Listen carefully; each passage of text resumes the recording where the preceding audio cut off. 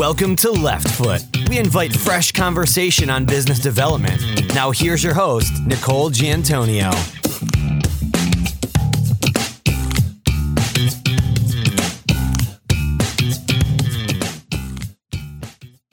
Hello, listeners, and welcome to Left Foot. Today, our guest is Jeff Antaya, a partner and the Chief Marketing Officer at Plante Moran. Plante Moran is among the nation's largest accounting, tax, and business advisory firms with over 2,000 professionals. Jeff and his team focus on establishing and expanding the firm's market position. Prior to joining Plante Moran, Jeff served as a senior manager in an accounting firm, a controller for a public company, and the VP of sales for a communication firm.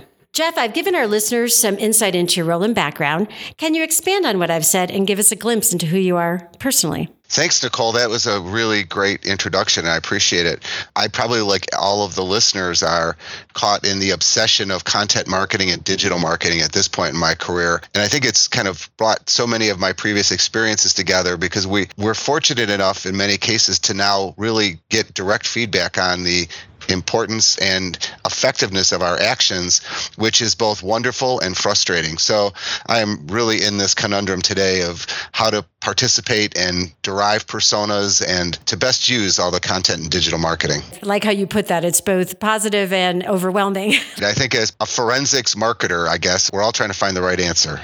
In my roles in leading business development and managing client retention, I've always looked at marketing as getting the message out, opening doors, creating interest, events, descriptive materials, really how the market sees the organization that the marketing team represents. And I look at business development as having that assignment of finding and signing profitable business. Do you look at it the same way, or is that changing based on the new world we're living in and working in, just really having to deal with different market conditions? I think it has some basic truths, and I agree with you on the basic fundamentals. I think, though, in professional services marketing, it's slightly different because, to a great extent, I view us as having two different sales channels. One being the partners and the practice staff in our firms, and two, our business developers, and maybe three, you might even say, our digital media. Unlike traditional times when somebody would go out, a salesperson would go out and find targets and then marketing would feed them the right literature, I think it's more ubiquitous in dealing with partners and giving them the confidence to talk about the firm and about their practice areas. Most of the time, whether you're dealing with accountants like I am or attorneys or even management consultants, most of them didn't go to school to sell. And so I think all of our overall goals are selling, equipping our sales channels with the tools that they need.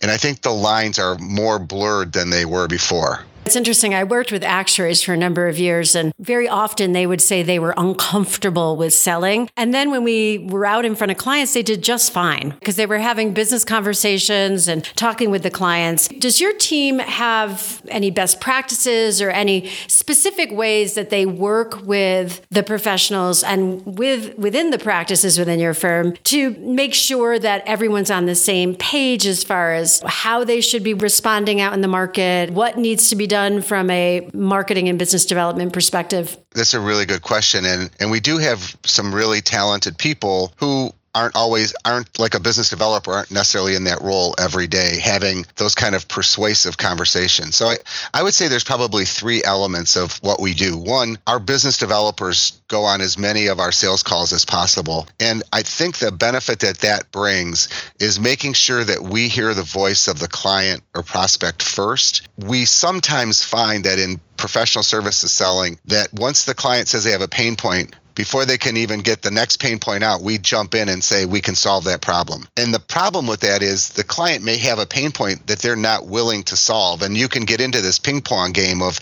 I have this problem, I have the solution, I have this problem, I have the solution. Or you may never get to another one of their pain points. So what we really try to do is, if we say to the prospect, what's keeping you up at night, they tell us and we jump in, like the business developer can kind of turn it back to the client. We like to say, let's have the first meeting be about what their pain points are, and the second meeting be about our solutions. But there's always this fear that they won't let us back a second time. So we try to balance that. The second thing is, in proposals, we now practice on all of our big proposals. We have a dry run rehearsal with a marketing person critiquing it, and we find that that's been really, really helpful. And the third thing is we have a business development curriculum for many of our partners have been through, and now some of our senior associates, and that uses a lot of videotaping. And there's nothing that brings out what you're like in front of a client more than videotaping. And the other thing that I love about that is it seems so easy when we're talking about so many of these practice development techniques, but they're not so easy when you're standing in front of a live person, and it kind of emphasizes that these take some work. So I think those are the three things that we're really focused on. That's great information. I have to agree with you. Often, I'd say to folks, let's go ahead and do a dry run or do a prep session and really role play. And the response is, oh, I don't have to do that. And then when you start role playing, they see how challenging it is to actually respond effectively in those situations. We use post-proposal surveys or interviews with the prospects. And so it's through some of the feedback that we've gotten from the prospects that we're able to point out the need for the rehearsals. And of course, that emphasis on the voice of the customer, listening to what their true issues are. Right, exactly. It sounds like because you do have criteria, business development coursework that your team goes through, that you have some standards that you promote within the firm. Have you received pushback, or is there consensus that there is a way to develop business and retain clients and grow current clients? I would say that there is consensus. There's always exceptions, but we have now had over 100 partners go through our business development program. They have had fantastic results as they've gone through it. It's a proven methodology. And I think as far as serving our clients, we've been utilizing some methodologies which allow us to really put ourselves in our client's shoes that I think all the partners buy into because they appreciate the value that it brings. And when the clients receive the information, they're appreciative as well. Is there a success story you can relay to our listeners where you've seen the teachings of that program be effective, possibly with a partner who wasn't as open to it earlier? That's a great question, because we had, some people who said, I'm a good business developer. I don't need to go through a program. And it's always hard to ask your good business developers to devote time. And there's really two conclusions that came out of that, or three really. One, we offer over 80 different services within the firm.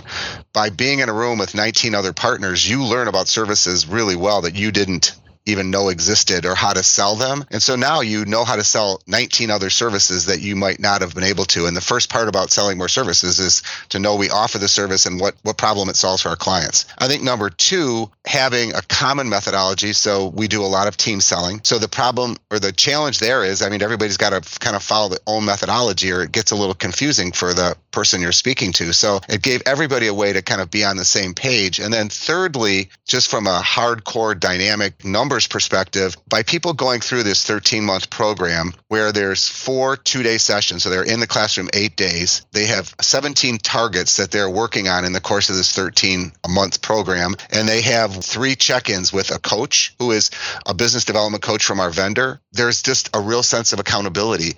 And the minimum person having gone through that program sells about $225,000. The average person sells about $500,000 in the 13-month. And our champion, the guy who was really good in sales, bumped his sales that year up to $1.6 million. And so I think that people look at that and they go, okay, there's the hardcore value. To even the shyest person sold over $200,000 worth of business, and the average, like I said, 500. So I think we've used that as the proof point as to why it works. Fantastic. 2 questions. The shy person. So, I always talk about business development being a skill set and not a personality trait. What do you think was the value to that person that was shy? That's a great question, because first and foremost, I think it is reminding people that we're not selling, we're helping. We're not trying to convince somebody to trade in their car that they just bought a year ago. We're looking for real business issues and typically a real ROI that we can help them with. So I think understanding that is a really important thing. And I think a little bit more intentionality about how the process and the repeats. And sometimes if you're shy, you think you call somebody 1 or 2 times and you think, well, they don't like me, or they're just not returning my call, or I'm not good at this. And you realize that the difference between a successful business developer and somebody who's not successful is the guy who is successful doesn't give up, and it takes over 9 times to really make contact. Most of us give up at 5, and the shy person probably gives up at 2.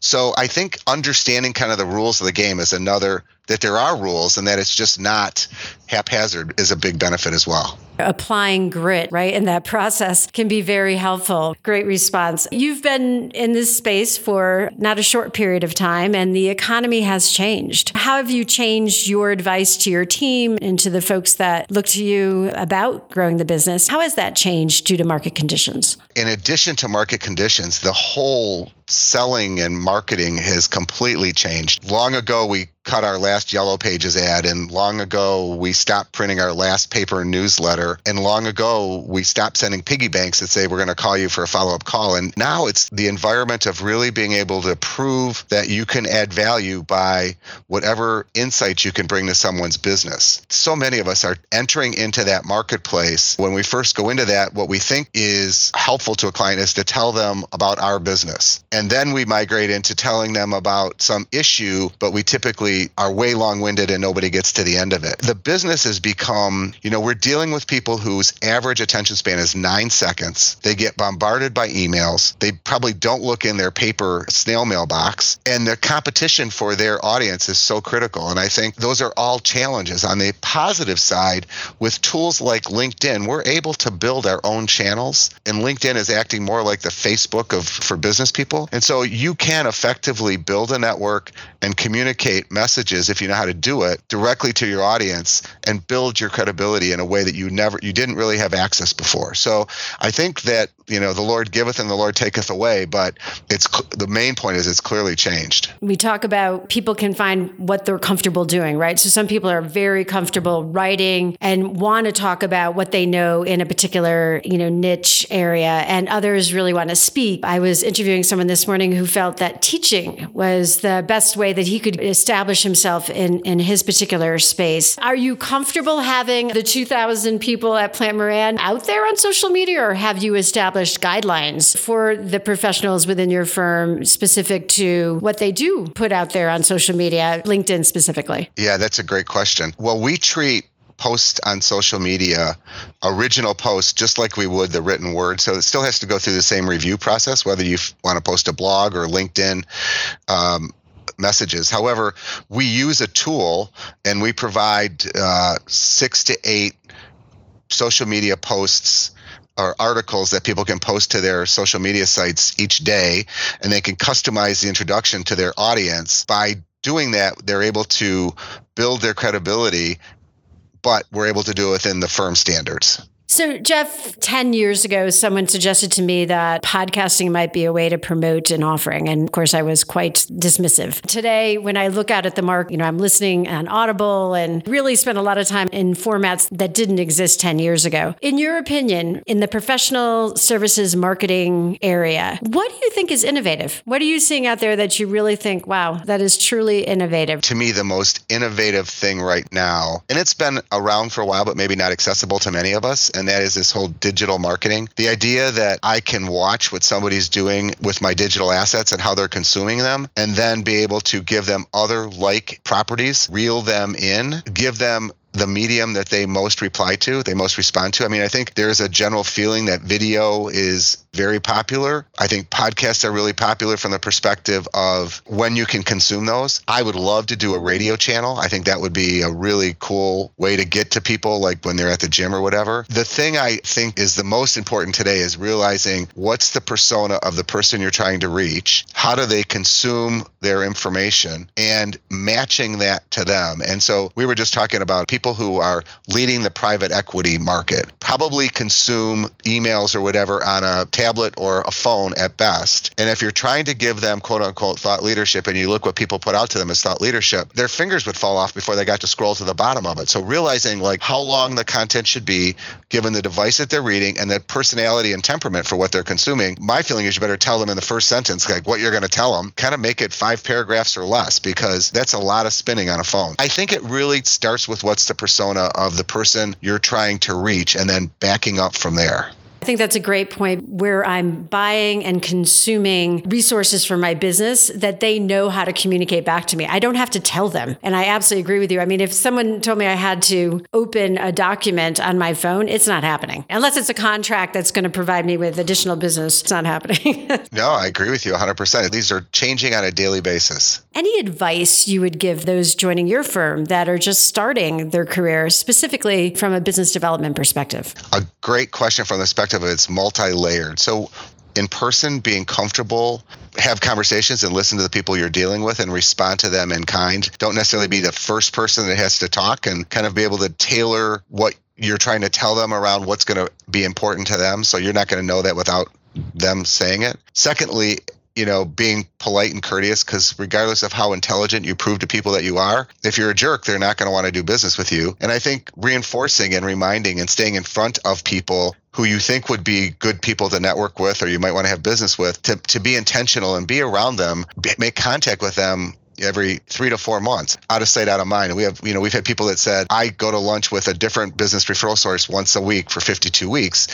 That, in my mind, is a losing strategy. You'd be better off to pick your top 13 people and have lunch with them once a quarter. Let them hear what you've got to share with them to reinforce your knowledge. But secondly, make sure that they still remember you're alive. For me, a phone call comes in, somebody wants something, and it's probably the person I've talked with in the last week that I know that can solve that for my client that I go to. Somebody told me that they never got business with someone they hadn't seen in the last 2 weeks. To me, those are important things about your network. Great advice. Time is such a valuable resource. I really do limit the time that I spend with people in person to those people that are comfortable referring my firm's services. I go to conferences and to other networking events where I can meet a lot of people. Those lunches and the coffees are somewhat reserved for those people that I'm building that relationship with. We'd be very much kindred spirits, because I think that's exactly what it is. I mean, you can send emails to hundreds of people, but it's really those people that, like you said, you think that's really reserved. And if that person moves out of that, you can't be afraid to kind of move that spot to somebody else as well. You've got a lot of energy in your voice, and definitely in the programs that you've established and are rolling out at your firm. What do you enjoy most about the work you do? There's two different angles. One, and I've talked sort of passionately about digital marketing and content marketing and all the different things that we're able to do, but that's really, in my mind, still the new frontier. And I say that it's been around a few years, but it continues to change. So really staying at the forefront of that is really important. And in professional services, it's not overproducing, nor is it underproducing, but I think producing in the right amount so that you really can use it. And then I think the other part of it is the psychology of producing information and disseminating it so that the partners can use it. I was at a conference recently and they used the word omni-channel, meaning if you produce marketing content that everybody's not able to use, it's really not as successful as the piece that everybody embraces. So how do I create thought leadership that all the partners in that sector engage in? We operate pretty deeply in 25 sectors. So we're creating a lot of thought leadership. And so getting that to the right people at the right time, we found we were probably overproducing, because by the time they did their client service work, we were fighting for their time to really understand the thought leadership. But if they didn't know the thought leadership and somebody asked them about it because we saw it in a newsletter, then we're really hurting ourselves. So it's really figuring out the right mix so that the channels are all working together and optimizing our selling network. Really figuring out what is the right amount, what is the right content, what is the right level, so that you're serving all of the different businesses within your firm. That can be quite challenging. Any last points you'd like to make before we say goodbye? Nicole, I think first of all, let me say I've enjoyed this, so thank you very much. And I think the only last point I would make is, in this changing world of growing professional services firms, the one thing I think I've learned the most is just to follow my gut. I've sometimes have listened to people who I thought had the magic pill as to they would solve all of my solutions. Even if it didn't quite make sense to me, I thought, well, I just don't know content marketing enough, or I don't know digital marketing. And I realized that the real answer was inside me. I just had to find to bring it out. So that's the one point I would say is just trust your gut. Fantastic final point. Jeff, thank you. It's been a pleasure having you as a guest on Left Foot.